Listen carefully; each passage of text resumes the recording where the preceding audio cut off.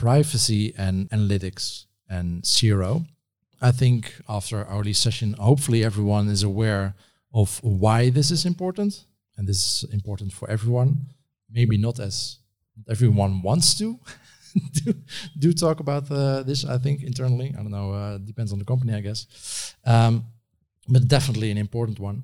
So for this topic, first off, we have Aurelie Pols, data governance and privacy engineer, and we have Rick Dronkers, independent consultant in marketing analytics.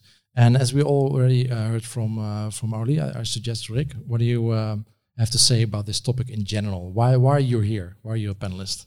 I guess why I'm a panelist is I've been forced to handle this topic a lot in my profession. That's how we roll here at the Conversion Hotel. Yeah. But I actually grew to like it, or at least grew an interest in why it's important, and especially like how can we help clients make sense of actually implementing all these things, or making sure that what they're doing is actually somewhat compliant to what the law suggests you should be doing. Yeah. And also, how can you still get the best out of the tools that we all love in our industry, and that have helped us a lot, but not all of them are as privacy friendly as we might want. So or should. Yeah, perhaps. Yeah. And we had a couple of questions already in the app, so I think it would make sense to go through a couple of those first during your sessions. One of them is, so what would be more valuable? Is it setting rules for companies, or should we actually be creating more awareness by the customers? Would that have what would be more valuable? What would have a larger effect? It depends for who it's more valuable. Are we talking about society in general, or our industry? For the greater good. Well, I think parts of awareness have been done by certain supervisory authorities, because part of the GDPR is really reinforcing these rights of the data subjects. And so where I come from, Spain, they have really pushed like crazy to say, please complain about your data processing operations. So I have templates, if you want, in Spanish for everything, which is totally amazing. So incentivizing people to complain. Absolutely. That's nice. Yeah. That's what all companies want. to use their rights to privacy and to ask questions to companies to say, I want to understand what you're doing with my data, which is one of the objectives of the GDPR. So education of users of data subjects is, I think, for society certainly very important. I talk to my sister a lot. She lives in Amsterdam. She has an Android phone. She uses apps I would never download anywhere, but okay. And we have conversations, and she realized, oh my God, Google is reading my emails. And you're like, yeah, of course. It's an OTT, an over-the-top service. It's not a telco, and it has no confidentiality obligations whatsoever. So what else is new, my dear sister? And she was like, she doesn't know what I'm talking about. So clearly, education and for people to understand what the consequences are of how they use technology, because it's a bit like, I compare it to cereals, boxes of cereals. I don't know if you have children, Guido, but... one, but he's 1 year old. So okay, it's fine. He's not able to do anything. Yeah, so he's not allowed. But if they watch advertising, I will bet you anything that one of your kids will come and say, I want Cheerios, I want this, or I want that. And as a mother, you're like, no, you're not eating that, or once a week maybe, but this is not going to be your regular breakfast. And the same should happen with data. Do you want Amazon Ring in front of your doorbell? Yes, no, it's your choice. But if you don't understand what it means or what the consequences are about, well, it would be a good idea to start doing that. And maybe you want it, but your neighbors more hesitant. Yeah, maybe you do. Well, maybe there are different things we can. Postal delivery guys. So yeah. So education of the public, but also understanding by companies who want to use data for their growth, because data is the new oil or whatever you want to call it. is also understanding the risk of fines, the risk of having their data flows being cut by supervisory authorities, or certainly the risk of losing the trust of their customers. So recently I bought water bottles on Amazon because it's cold in the Sierra in Madrid. And I'm very happy to have emails from Amazon to tell me, buy new water bottles. I have 3, thank you very much, I don't need more. And so this issue of advertising in digital is not new. This has been going on for like 15 years now. Seriously, we can't do better? Are you kidding me? It should be better. But I think it's also a little bit of complacency of it has been easy to just implement tags and not maintain them and just accept the fact that you place this Facebook tag or Google tag and they take care of the rest. And that's how it has been. And there's a big gap between marketers operating advertising technology and the people who implement that technology. And the people who implement it don't care about it. They just got an assignment to implement that tag once 15 years ago or something. You know, that's exaggerating, but that's kind of what I see at companies. And there's a big gap of the people using the advertising technology or the CRO technology or whatever, and not understanding the technology, like what they are implementing, like the tags they're implementing and what those tags are potentially also harvesting besides what they are using it for. Yeah, it's also not easy because the vendors don't make it easy. Yeah. When you look at, I don't know, one of the product features, customer audiences by Facebook. So you look all this kind of selling stuff for technologists and how you implement it. Take a look at the terms and conditions and how it's written. They don't do UX on terms and conditions. That's clear. So even if they did, most people would still not read them. So that's also a big problem. It's difficult to find. So we're having like discussions increasingly about what is the responsibility of digital analysts, growth specialists, and things like that. I think if you recommend a tool, you should at least know where the terms and conditions are. Yeah. I think they should go together because it means that if you recommend a tool to a company, you say, from a technology and analytics standpoint, it does this. This is how you implement it. And then for the privacy officer, the DPO or whatever, you have the other bit, which is, and this is what it means from a legal standpoint. Who here knows where to find all the privacy statements from the tools they use? 2 hands. Yeah, but it's really difficult to find, and they change. Also, it's something you talked about, the dynamism of it and how things are evolving and changing. It's like you implement it, you Q&A test it, you have a beta version or whatever, or you have test versions. But then how do you make sure that moving forward, the tool is not changed, they don't, integrate pixels with one another, that do something else? Even like the same pixel that you have implemented 2 years ago, it can contain new functionality today without you changing the code because they're loading a script from their end of the website, not from your end. So you're not in full control. So that makes it really hard. Do we have any audience questions? Dennis? It's okay. I'm curious. You work at a tech company as well that sells, I think, analytics kind of software. I work at one as well. And the experience is that the market is not asking for it yet. And yet, as a tech company, you'd like to explain it. And the opposite response usually is, but I lose 90% of what I used to have. In our own experience, for example, the retargeting snippet now is behind consent for us on Facebook. My marketing team lost basically 90% of that retargeting audience. Yeah.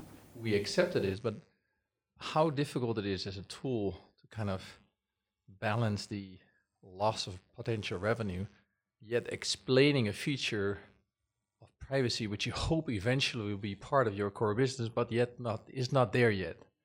I think the balance is really difficult. As a smaller company, it's easier to make those decisions out of like principle. Like we don't do this. We're focused on privacy, so it's okay. But as a larger company, you have your targets. Yeah, and I think you work for a company in the US, which is more collect more, and now only the CCPA is like. So hold on. Okay, so let's step a bit back because there are different positions here and different challenges. First of all, so I'm a DPO, data protection officer for CDP, a customer data platform. called mParticle out of New York. As a product, we onboard first-party data and also anything you guys collect. So Google, whatever, da-da-da. And we allow our customers to link this to our partner data. So it's Facebook, Google, whatever, who we work with. We act as a data processor in the sense that we act on their behalf. We don't decide why they use the data. And it means we don't have these discussions about consent. It's up to our customers to decide with the tools downstream that they use whether they are going to ask for consent, whether they're going to use other lawful bases, up to them. But it's clear in our contracts, we say it's your responsibility. Now, if you want us to help you with consent or things like that, we integrate it with IAB's consent framework because a big customer asked. We're not super partisans of it, but okay, it's there. We integrated with OneTrust because it was part of it as well, and we have our own consent management. So it means that when it comes, for example, to consent, we support, but we didn't go out in saying it's a product feature or things like that. We did choose to do something else, and it's called OpenGDPR. It's a framework, it's open source, you can find it on GitHub, which basically takes in data subject requests from our customers in digital and passes it on through the pipelines towards our partners. They reception that and work on it, and we get it back, and we serve that back to our customers. So this is where we positioned ourselves. We said, we don't decide about consent, we don't decide the lawful basis, we onboard first-party data. So it means that personal data, or you want to call it PII if you prefer, it's there. We did push for certain limits. We had conversations about this because I worked for DMPs before and was like, no PII. I said, oh, so we take personal data because we're a CDP. Where is the limit? What don't we want? And this is where it gets interesting because you're an American company, and so the lawyers in America write the rules. And so the law is we don't want sensitive data. Okay? So sensitive data under US law is social security numbers, financial data, and health data. It is not union membership, racial discrimination, religious preferences, or things like that. It's not the same definition as the GDPR. So we have processes in place to say, off of our platform, the sensitive data US, and we trained our teams, our onboarding teams, to say this is sensitive data in the GDPR in Europe. Anything that touches from far or close on this, you escalate. So I have an open door policy. I get questions from the CSMs and things like that. And we make decisions based on what type of client it is, what the contracts say, how they've been redlined. We sometimes send emails back to say, could you please confirm that this is what you want? We escalate it towards certain apps to say, we think you're not compliant. Could you please make sure? And where they write back by saying, we are compliant. So I have that written. If somebody says that that company is not doing what it should, I said, I know, but they told me they would, and it's inside our contracts. So from a technology perspective, it's a balance between what kind of features do I develop? Do I decide to work on OpenGDPR, and this is where mParticle was in 2016? And how do I hedge in terms of contracts? What's interesting now, for example, is OpenGDPR was used by our European customers and is now being opened for CCPA because it's not very different. It's just the notion of sale and things like that. But we are using the GDPR as a baseline to upgrade with potential other legislations that are coming in. So we're very heavy on mobile. And so we get questions like, is there any privacy legislation in Africa? You bet your ass there is privacy legislation in Africa, and they will have little details that will have to append onto the platform. And then it's a cost-benefit discussion, but we realize that everything we built in 2016 now in 2019 makes total sense for CCPA. So it's betting on the future to see, okay, how far does it go? Obviously, if I ask for features that are extremely expensive, the CTO is going to smile and say, I love you very much already, but no.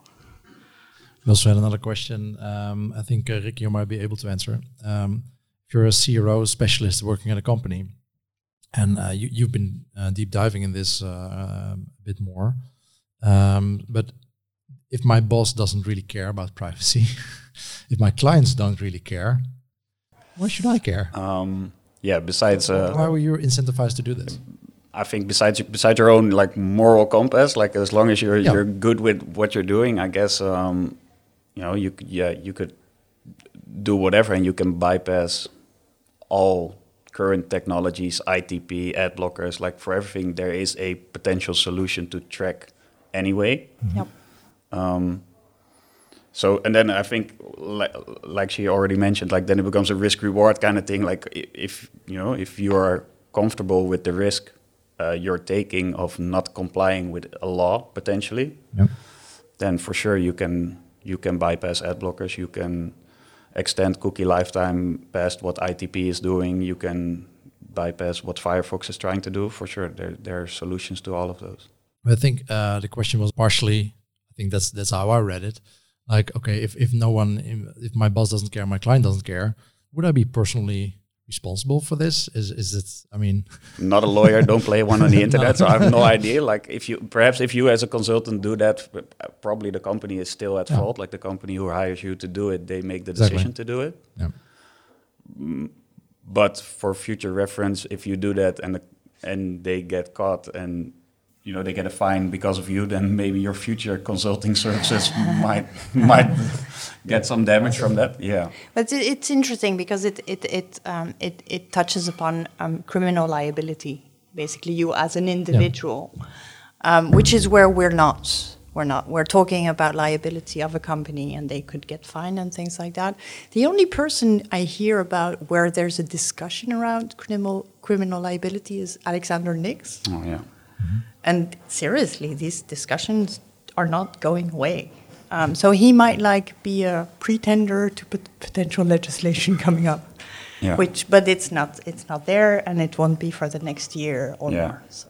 Depends on your level of influence in the company and the decisions that are made there. No, it's never. For the moment, these fines are company related. They will never be about an individual. So the answer is you're safe. Go do it. Yeah. Go ahead. Brand reputation, as you highlighted, brand reputation is something else. Yeah, for sure. Yeah, I do think that's something to think about, right? If you go full black hat, like in the SEO world, there are also black hat people who are, they have a certain reputation, and if that's how you want to make your money, then that's up to you. But The interesting thing is also, I don't know what your background is, but I'm not a lawyer.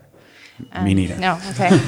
And it means that we're less, I think we're less skitty about giving advice and putting ourselves out there. The lawyers are very much, and here's a disclaimer. Well, I work with a lot of American lawyers, but you're like, come on, guys. That doesn't help. Yeah. Could we please move forward? Yeah. And I do understand their liability, but, we need to have straightforward conversations about I do think that's an important point, though. Like, I help a lot of companies who try to become compliant. So a lot of things have to do with the cookie banner. And then the first question they ask me is, how should we configure it? And then I'm also hesitant to give a definitive advice. I'm like, okay, these are websites that are comparable to you that have it configured, and this is how they configured it. Yeah.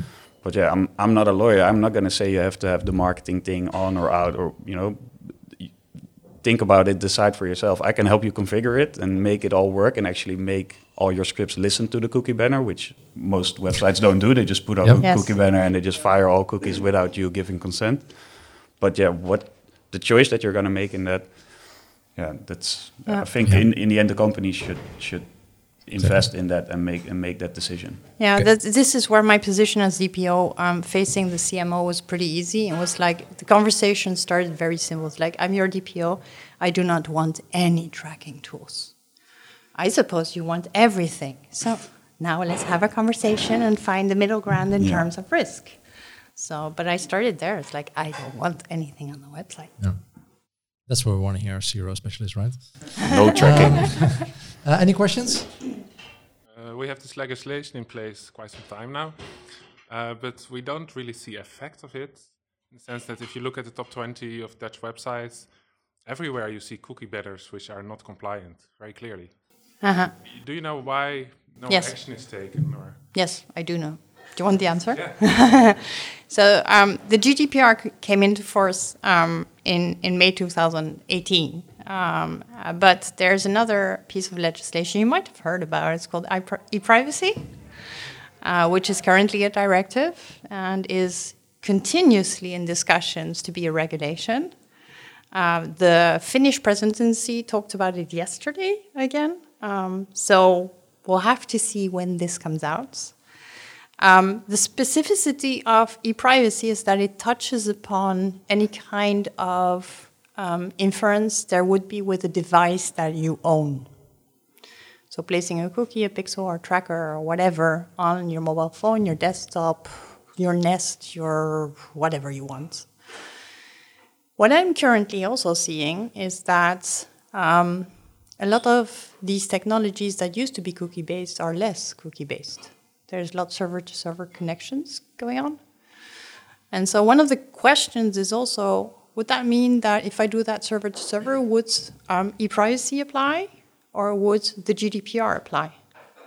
And so as long as we're not out of the woods of e-privacy, I think there won't be a lot of enforcement when it comes to digital for the moment. There have just been 2 fines in Spain, like 4 or 5 years ago, not much.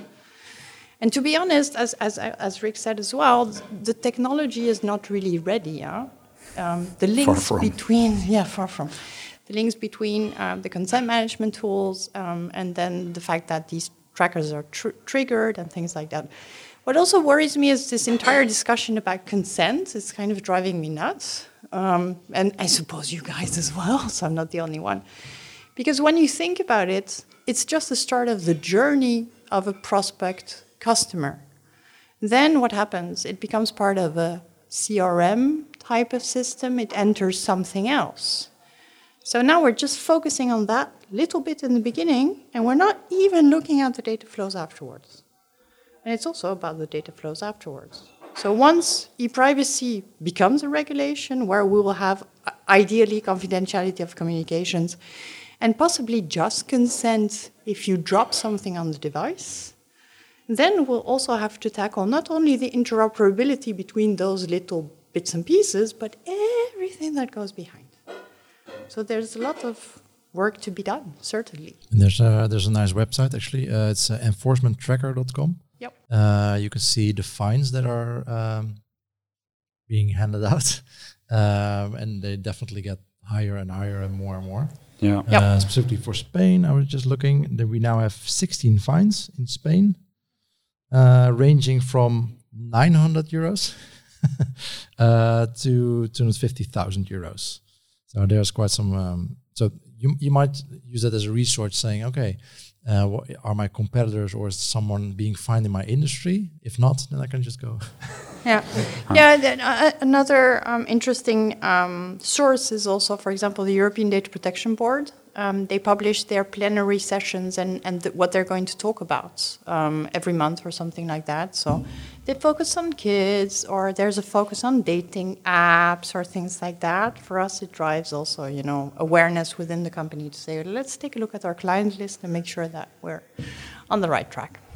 But to your point, there has been some activity in the Netherlands, like I think 3 months ago or something. A lot of the Dutch big publishing houses all got letters from the Autoriteit Persoonsgegevens about cookie walls being not sufficient, not working compliant at all, or not implemented the correct way. So there is, at least there is some activity, but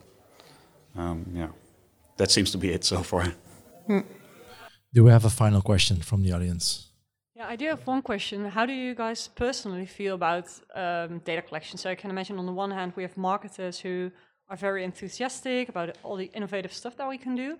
On the other hand, we have, for example, Amnesty, who this week released a report saying Facebook and Google are violating our human rights. But how do you guys personally feel about that? Okay, I have a straightforward answer. So I love data by default. And I read this article, and I would call it potty data in The Guardian, about the fact that as women, we queue in toilets a lot. And so I don't have a Fitbit or a fitness tracker, but I would love to have a way to tell Apple, for example, that once again I am queuing in the toilets because I am at the theater or things like that. So I think data is interesting to optimize our lives. I don't have a lot of choices about this, and this drives me nuts. So there's a lot of stuff I don't do. There won't be Alexa in my home. There won't be Amazon Ring or things like that. But if I see the use of it, I will. I think you also can get addicted to data, and I think that's dangerous. So we should also educate people about that. Maybe I'm not getting this because I'm a man, but you want to tell Apple that you're queuing for the toilet. Because us women, we spend a lot of time queuing in the toilets because we spend a lot more time in the toilets, and usually there's the same amount of toilets for men and women at any kind of events. Oh, that's what you want to use the data for. So yes. So okay. I want to surface that problem, this kind of discrimination against women when you have a very busy life between your kids, your work, and your career. I don't think they need data for. They can just look at the lines and then. They don't need to. That's also data. Yeah, fair enough. But you don't need your phone. You don't need personal. True. You can just have a footfall meter. I don't know what the English word is. Well, the interesting thing is there are standards in the UK. So there was an article about potty data. Seriously, it exists. There are standards in the UK that actually push architects to think about more cubicles for women. But nobody follows the standards. Can you imagine that? You know, be a woman for like 2 weeks and we'll have a conversation. They don't follow the standards. They don't follow the potty standards. The architectural standard. Yeah, that's shitty. Oh. Thank you so much. We're out of time. We're going to go to the next session in 10 minutes, which will be Guy. You all seen Guy already, co-founder, CEO, and Telemise. And we'll have Niels Rijmer, co-owner and data consultant at The Data Story. We're going to talk about personalization. So hope to see you there. And again, prepare your questions. Thank you. Great. Wow.